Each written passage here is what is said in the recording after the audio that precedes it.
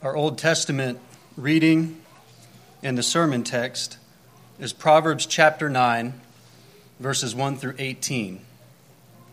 This is the word of God. Wisdom has built her house. She has hewn out her 7 pillars. She has slaughtered her meat.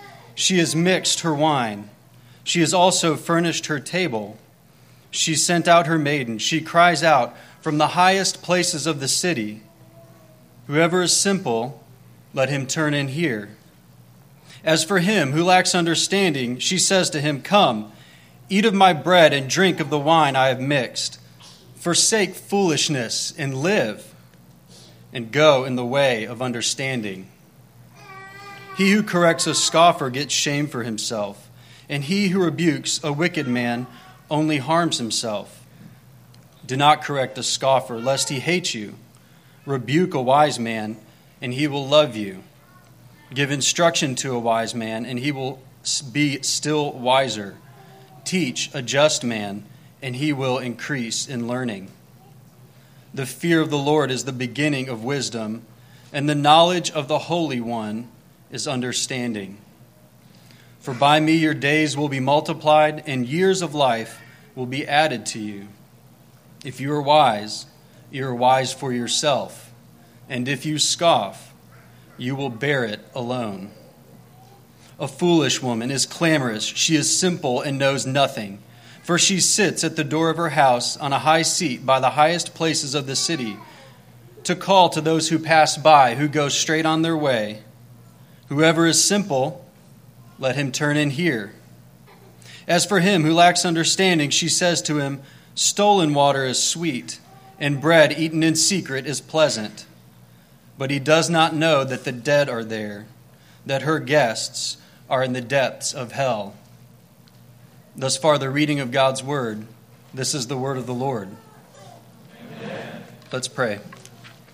Father, we thank you for your word. We thank you for your wisdom. We pray that you would be present with us by your Spirit to open our eyes, that we would see true wisdom, that we would see your Son Jesus, and that we would be like him. In Jesus' name we pray. Amen. Amen. You can be seated.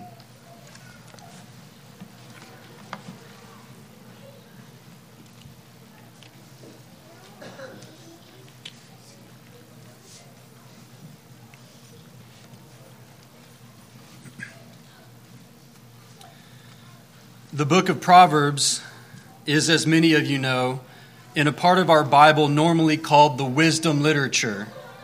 That's Proverbs, Ecclesiastes, and Job. It's a book about wisdom, about living the wise life, living the good life.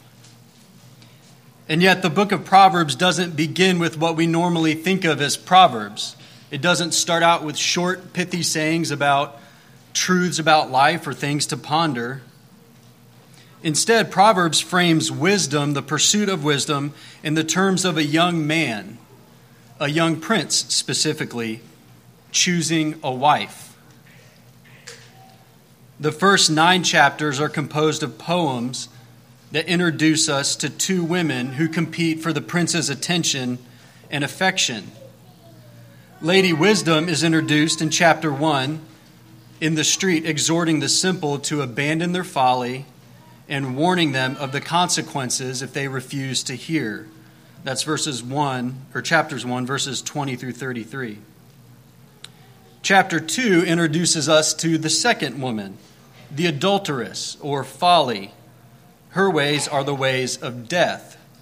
We see her in chapter 2, verses 16 to 18. She's a loud, and as our text says, clamorous woman who preys on the simple. Throughout the early chapters, the prince's father, a wise king, encourages his son to pursue Lady Wisdom and warns him about the dangers of pursuing folly instead. Wisdom, he says, will bring life and riches and honor. Folly brings poverty, shame, and ultimately death. Her house is a highway to the grave.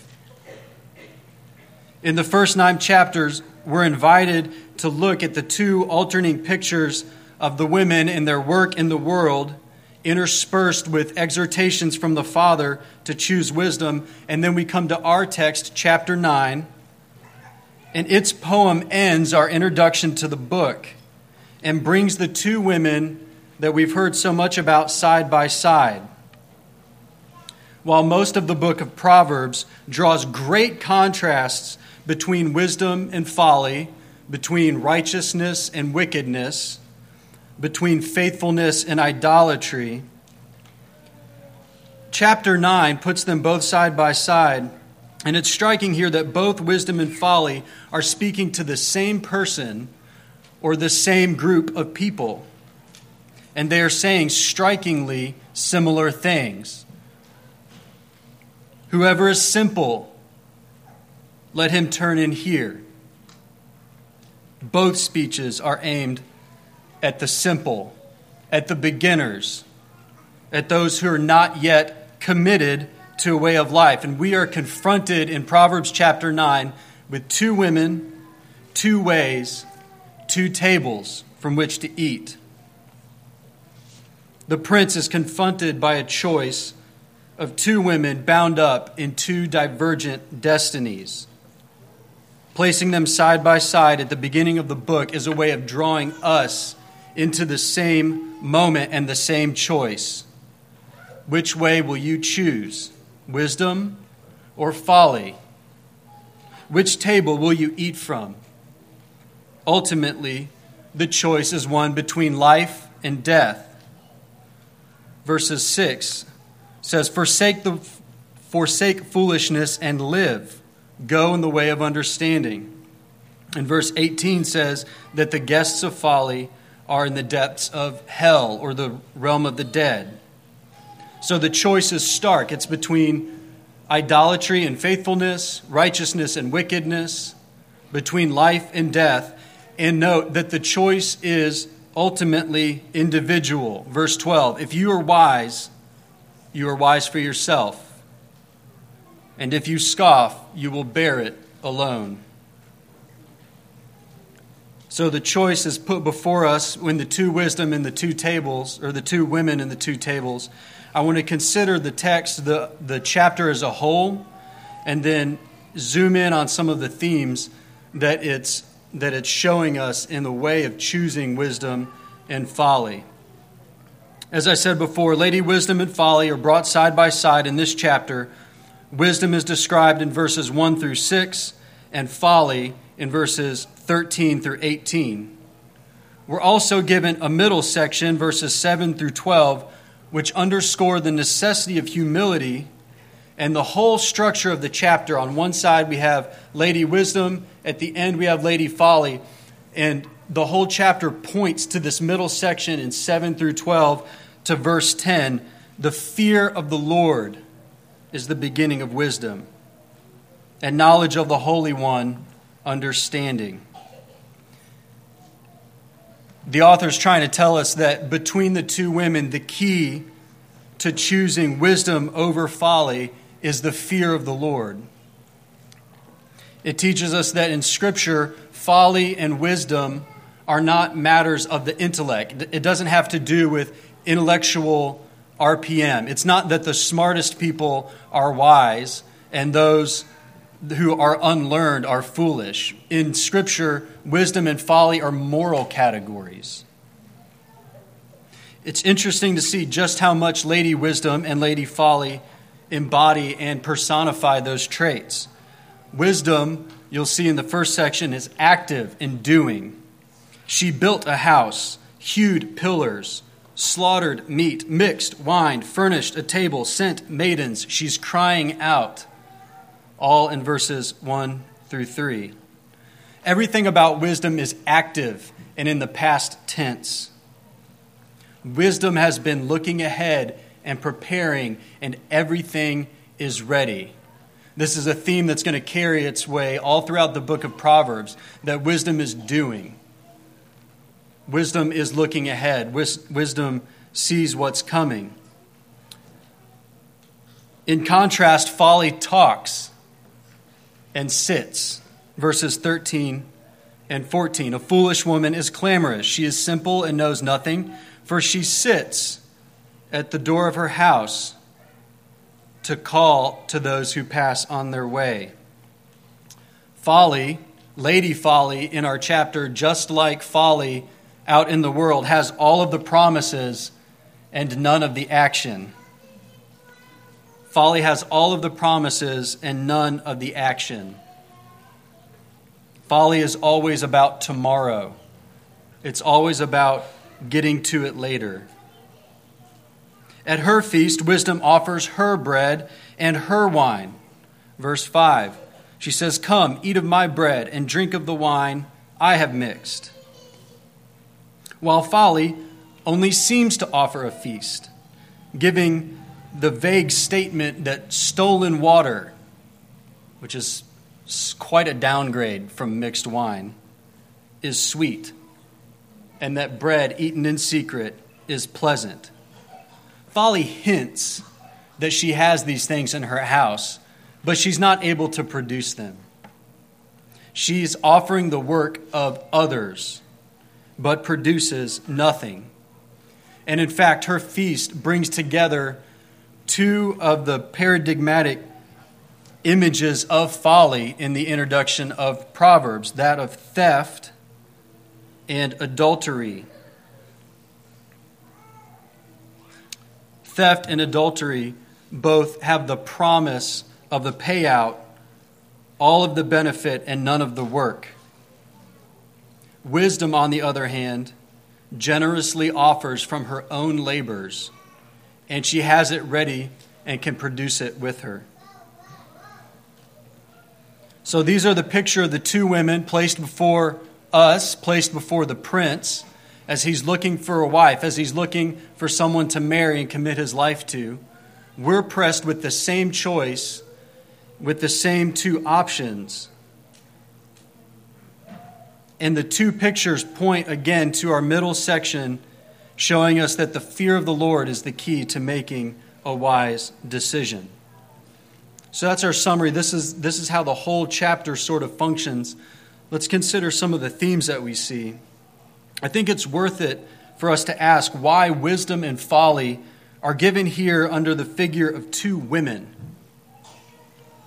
Isn't that interesting? Why isn't wisdom a sage or a philosopher or someone like an architect? Why isn't the symbol of wisdom a schematic drawing? Or an accountant telling you how to shift around your money and where to invest? Why is wisdom and folly women? Why is the dramatic situation of the book a son needing to pick a spouse? This tells us that the quest for a wife and the quest for wisdom considered more broadly are compared to one another. And it tells us something about wisdom, that it's not something that you just possess intellectually, but it's something to which you must give your heart. It's something to which you must pursue. It's something to which you must give your life as a man gives his life to his wife.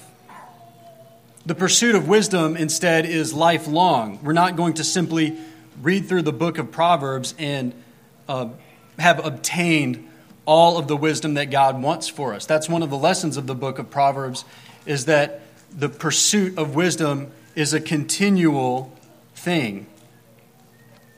We should become acquainted with wisdom when we're young and committed to living a wise life when we leave our parents' house, just like the young prince.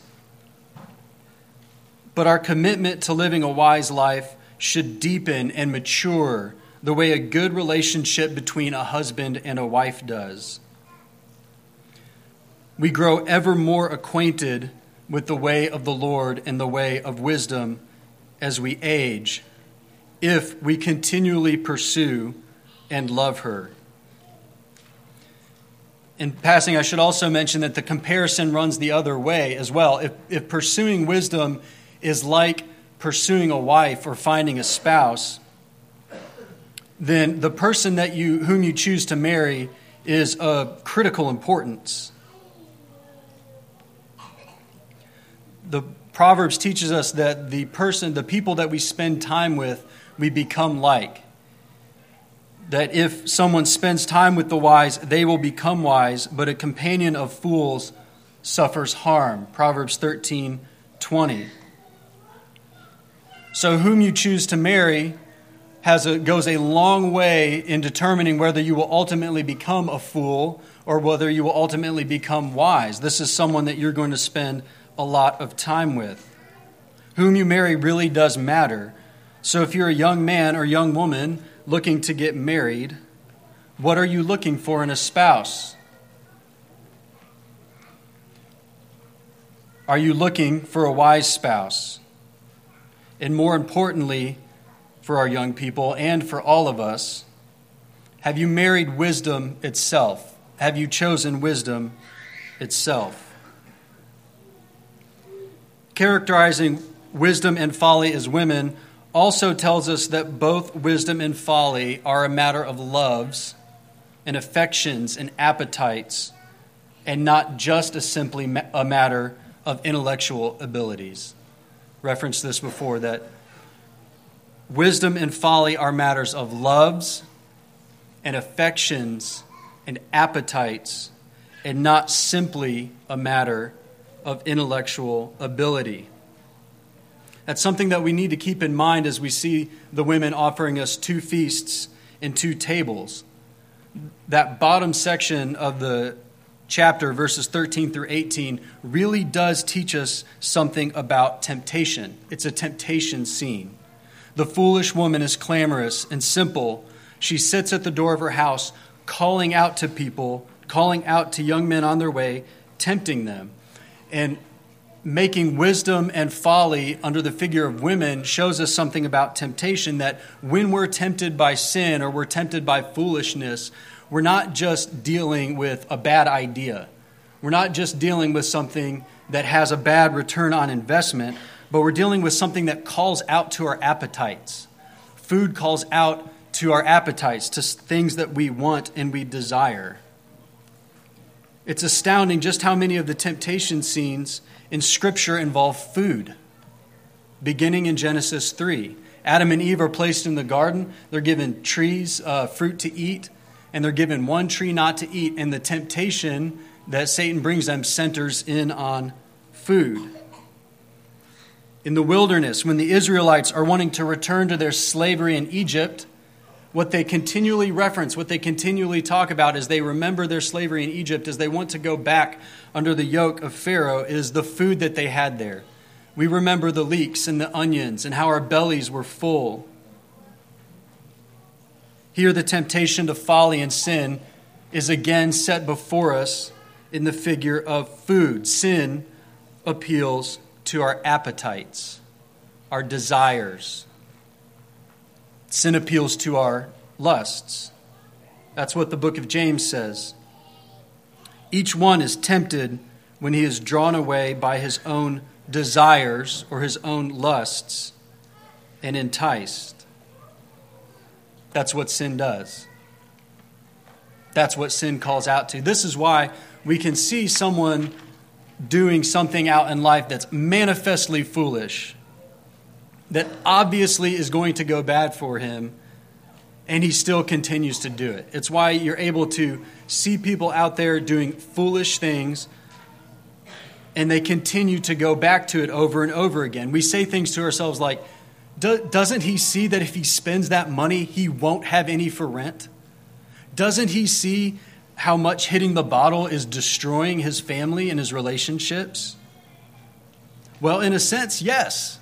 We do see, he does see, we do know, but folly isn't calling out to our intellects only. It's not just a bad idea.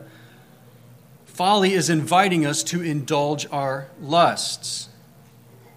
And it's not just the lusts of the flesh that can be indulged. Anytime we give way to anger, we're indulging a lust. Anytime we throw a pity party, we're indulging a lust. Anytime we watch that movie in our head that has everybody in the family not considering what we need and what we want and what would be good for us, we're indulging a lust. There is a certain payout that comes from giving in to these types of sins. And every time we do, and every time we are tempted to do that, that is Lady Folly talking to you right then. That is Lady Folly sitting at the door of her house, calling out to you right then. Won't it feel good to just vent? Won't it feel good to tell her off? Come, she says, eat the bread and drink the water. Isn't it sweet? And it is, for now. But the other thing that Lady Folly shows us is that Folly is focused on the present. She doesn't open her window and show us that her guests are in the depths of hell. She simply holds out the bread and water. She doesn't invite us to look in the future and to see the broken relationships or the empty bank account. Those who choose to marry Folly or to eat from her table are focused on their appetites in the present moment.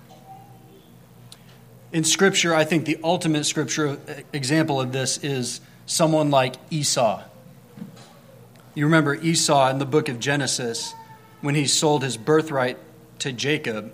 He comes in from out in the field, and Jacob is there cooking stew, and Esau says, give me some of that stew. And what you have to remember is, at that point, Esau is the crown prince. Esau has the inheritance coming. Esau has the blessing in the book of Genesis. And he comes in from the field. He sees Jacob there cooking his meal, and he says, give me some of that stew. And Jacob says, okay, but sell me your birthright. Sell me the inheritance. And Esau says, I'm going to die. What good is an inheritance to me? And he goes ahead and he takes the stew. He could not wait an hour, a couple hours, whatever it is, for someone else to make him dinner. He had to have it right then and right now. He was a man controlled by his appetites, and he did exceedingly foolish things like trading his birthright for one meal. That's why the book of Hebrews holds up Esau as the example of an unholy and profane man. Folly is offering what wisdom offers, almost and unrighteously. Folly offers what wisdom offers, almost and unrighteously. She says, stolen water is sweet, and bread eaten in secret is pleasant. Compared to verse 5, come, eat of my bread and drink of the wine I have mixed. It's close, but it's not the real deal. Satan offered Adam and Eve the knowledge of good and evil without having to mature or obey God.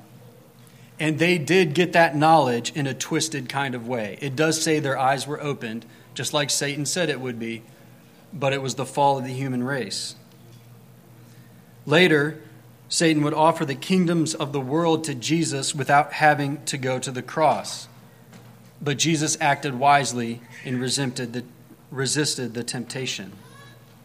The adulteress of Proverbs is offering the pleasures of the marital bed without the vows and bread without the work. But in the end, it's always death. So Proverbs 9 teaches us about temptation, and it tells us that when we're tempted, one of the things we need to train ourselves to do is look to the future, look ahead. Where is the path that we're on going? Proverbs 9, the whole book of Proverbs, really, as many of you know, is just a phenomenal instruction manual for training children in righteousness. And this is what the wise king is doing throughout the entire introduction. He's exhorting his son, his prince, to look ahead. Where is the path going? Who will you marry? Proverbs says that folly is bound up in the heart of a child, and yet the rod, discipline, will drive it far from him. And that's why Proverbs is a great book for inculcating the ability to look ahead. Discipline shortens that time frame. It bridges the gap between foolish acting and negative consequences. That's what we're doing. We're disciplining children because we want to be like the wise king in the initial chapters who's teaching his son to look ahead to see where this is going. Because if we lack the ability to look ahead and see where it's going, verse 18, we don't know that the dead are there and her guests are in the depths of hell. The older people among us are supposed to have more wisdom because we've been around long enough to see the connections a few times over and to know how certain scenarios will play out. But because folly appeals to something more than our intellects, it appeals to our appetites, we need something more than to just be informed, because the truth is, when we're acting foolishly, when we're sinning, most of us know that we're sinning, and the consequences will be bad later. What we need is actually other appetites. We need new loves, new desires, and new affections. We need to learn to hunger and thirst for righteousness, as we've been reading just a few weeks ago. And this brings us to wisdom's feast. Remember what I said earlier, both wisdom and folly are a matter of love and affection and appetites, and not just intellectual abilities. In the poem, wisdom is a woman, but wisdom sets out a feast. And when you attend a feast, you enjoy it.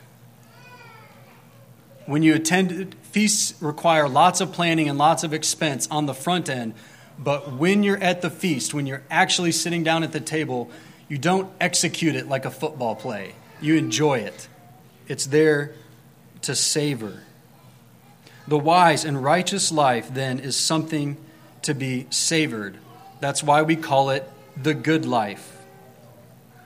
For example, Proverbs says that the rest of the laborer is sweet. The sleep of the laborer is sweet, whether he has little or much. And you know from experience, that when you've put in a hard day of work, that hitting the pillow at night is like the dessert of life, when you're just bone tired. It's something that's enjoyed. It's something that's savored. It's amazing how much wisdom is compared to luxury in the early chapters of Proverbs. Wisdom is given as a garland, as a crown, as a gold chain, things that are enjoyed just in and of themselves, even without utility. This means that training our children, for example, in the way of righteousness is far more about inculcating wise and holy appetites and loves than it is about ticking all of the boxes. In fact, it's entirely possible to tick all of the boxes and not inculcate love. And this will completely circumvent the greatest commandment that God's given us, which is to love the Lord our God with all our heart. Certainly, if we love God, we will obey him, but it's entirely possible to have the checklist of rules and to hit all of the boxes without actually inculcating love. So how do we do that? This is why wisdom is a feast. Wisdom tastes a certain way. And if we've chosen wisdom and are regularly eating at her table, we'll desire and love her food and teach others, like our children, to love it as well. And this is the way that we teach anybody to love any food. One of the striking thing about if you travel to different states, different countries, different places, people eat different things, and they love it.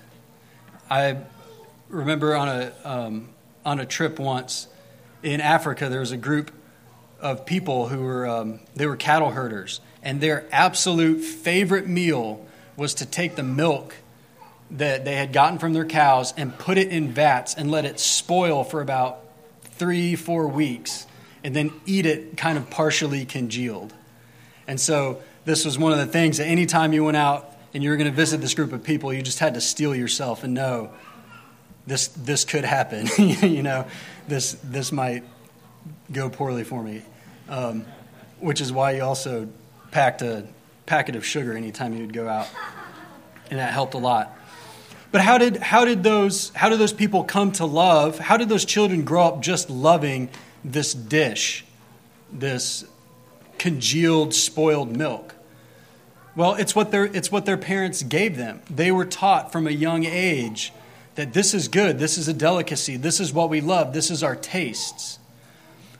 On the positive end, this is the way that my family is. Every Christmas we make Polish food, and we love to make food from where our family is from. And maybe you've got traditions like that.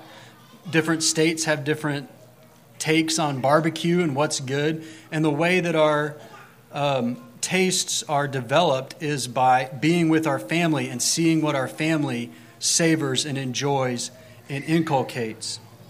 Teaching our children and teaching each other within the church to live the wise and the righteous life is like teaching children to enjoy food.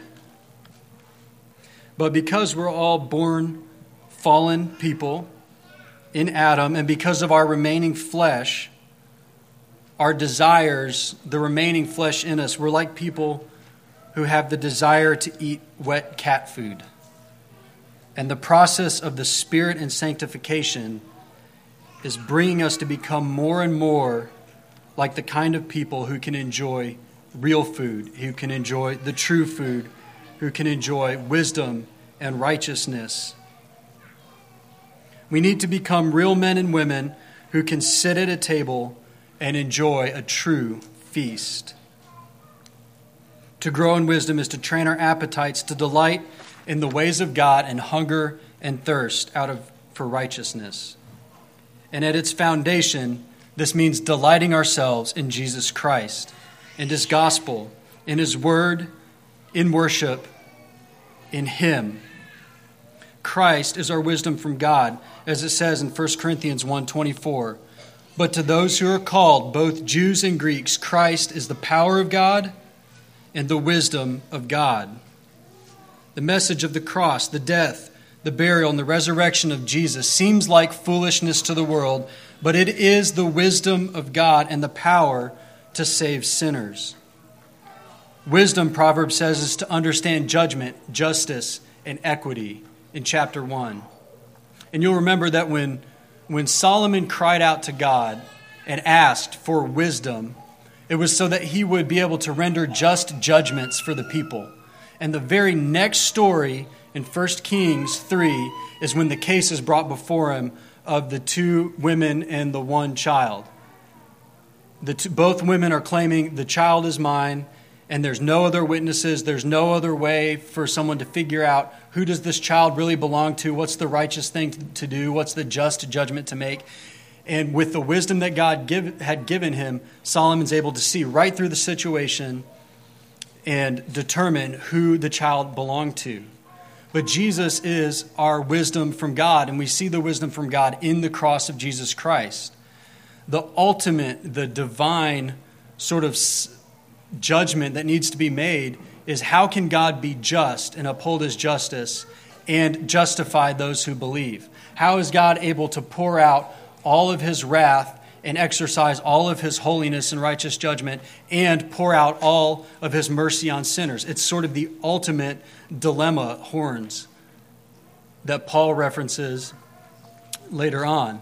And the answer is the cross of Jesus Christ. In the cross of Christ, God is able to pour out all of His wrath on all of our sin and place it on the eternal Son of God. And in the cross of Christ, God is able to pour out all of His grace and mercy on us sinners. This message, Lady Wisdom said, is for the simple. If any of you are wise according to this world, become fools that you may become truly wise. The message is simple. See Jesus, hear the word of the Lord, and believe it. Ultimately, the training of our loves and appetites is a matter of worship. Remember what we said a couple times. The key verse in this chapter is verse 10. The fear of the Lord is the beginning of wisdom. To reverence Him, to worship Him, is the beginning of wisdom, and knowledge of the Holy One is understanding. If we look closely, we'll see that wisdom's table is set up in the temple. It says in verse 1 that she's built her house, which is the word for the temple. In the Old Testament, the temple is God's house. She's hewn out her pillars, which feature prominently in the temple. She's slaughtered or sacrificed her meat, mixed her wine, and furnished her table, things that we find in the temple. The table of wisdom is set in the context of worship. And likewise, Jesus Christ offers us himself here every week in the context of worship, and we are invited to sit down and see and savor and take Christ by faith in the bread and wine, which is exactly what wisdom offers us. Come, she says in verse 5, eat of my bread and drink of the wine that I have mixed. We're invited to taste the bread and wine that the eternal wisdom of God has set for us. Worshiping God through Jesus Christ and delighting in him is foundational to the wise and righteous life. As we delight ourselves in Christ and feed on him by faith, our appetites will be changed more and more, and we will hunger and thirst for righteousness, and we will begin to live wise and righteous lives. Let's pray. Father, we are grateful for your word and for your ways, for setting before us each and every week Jesus. We pray that we would see him, that we would be like him. In Jesus' name, amen.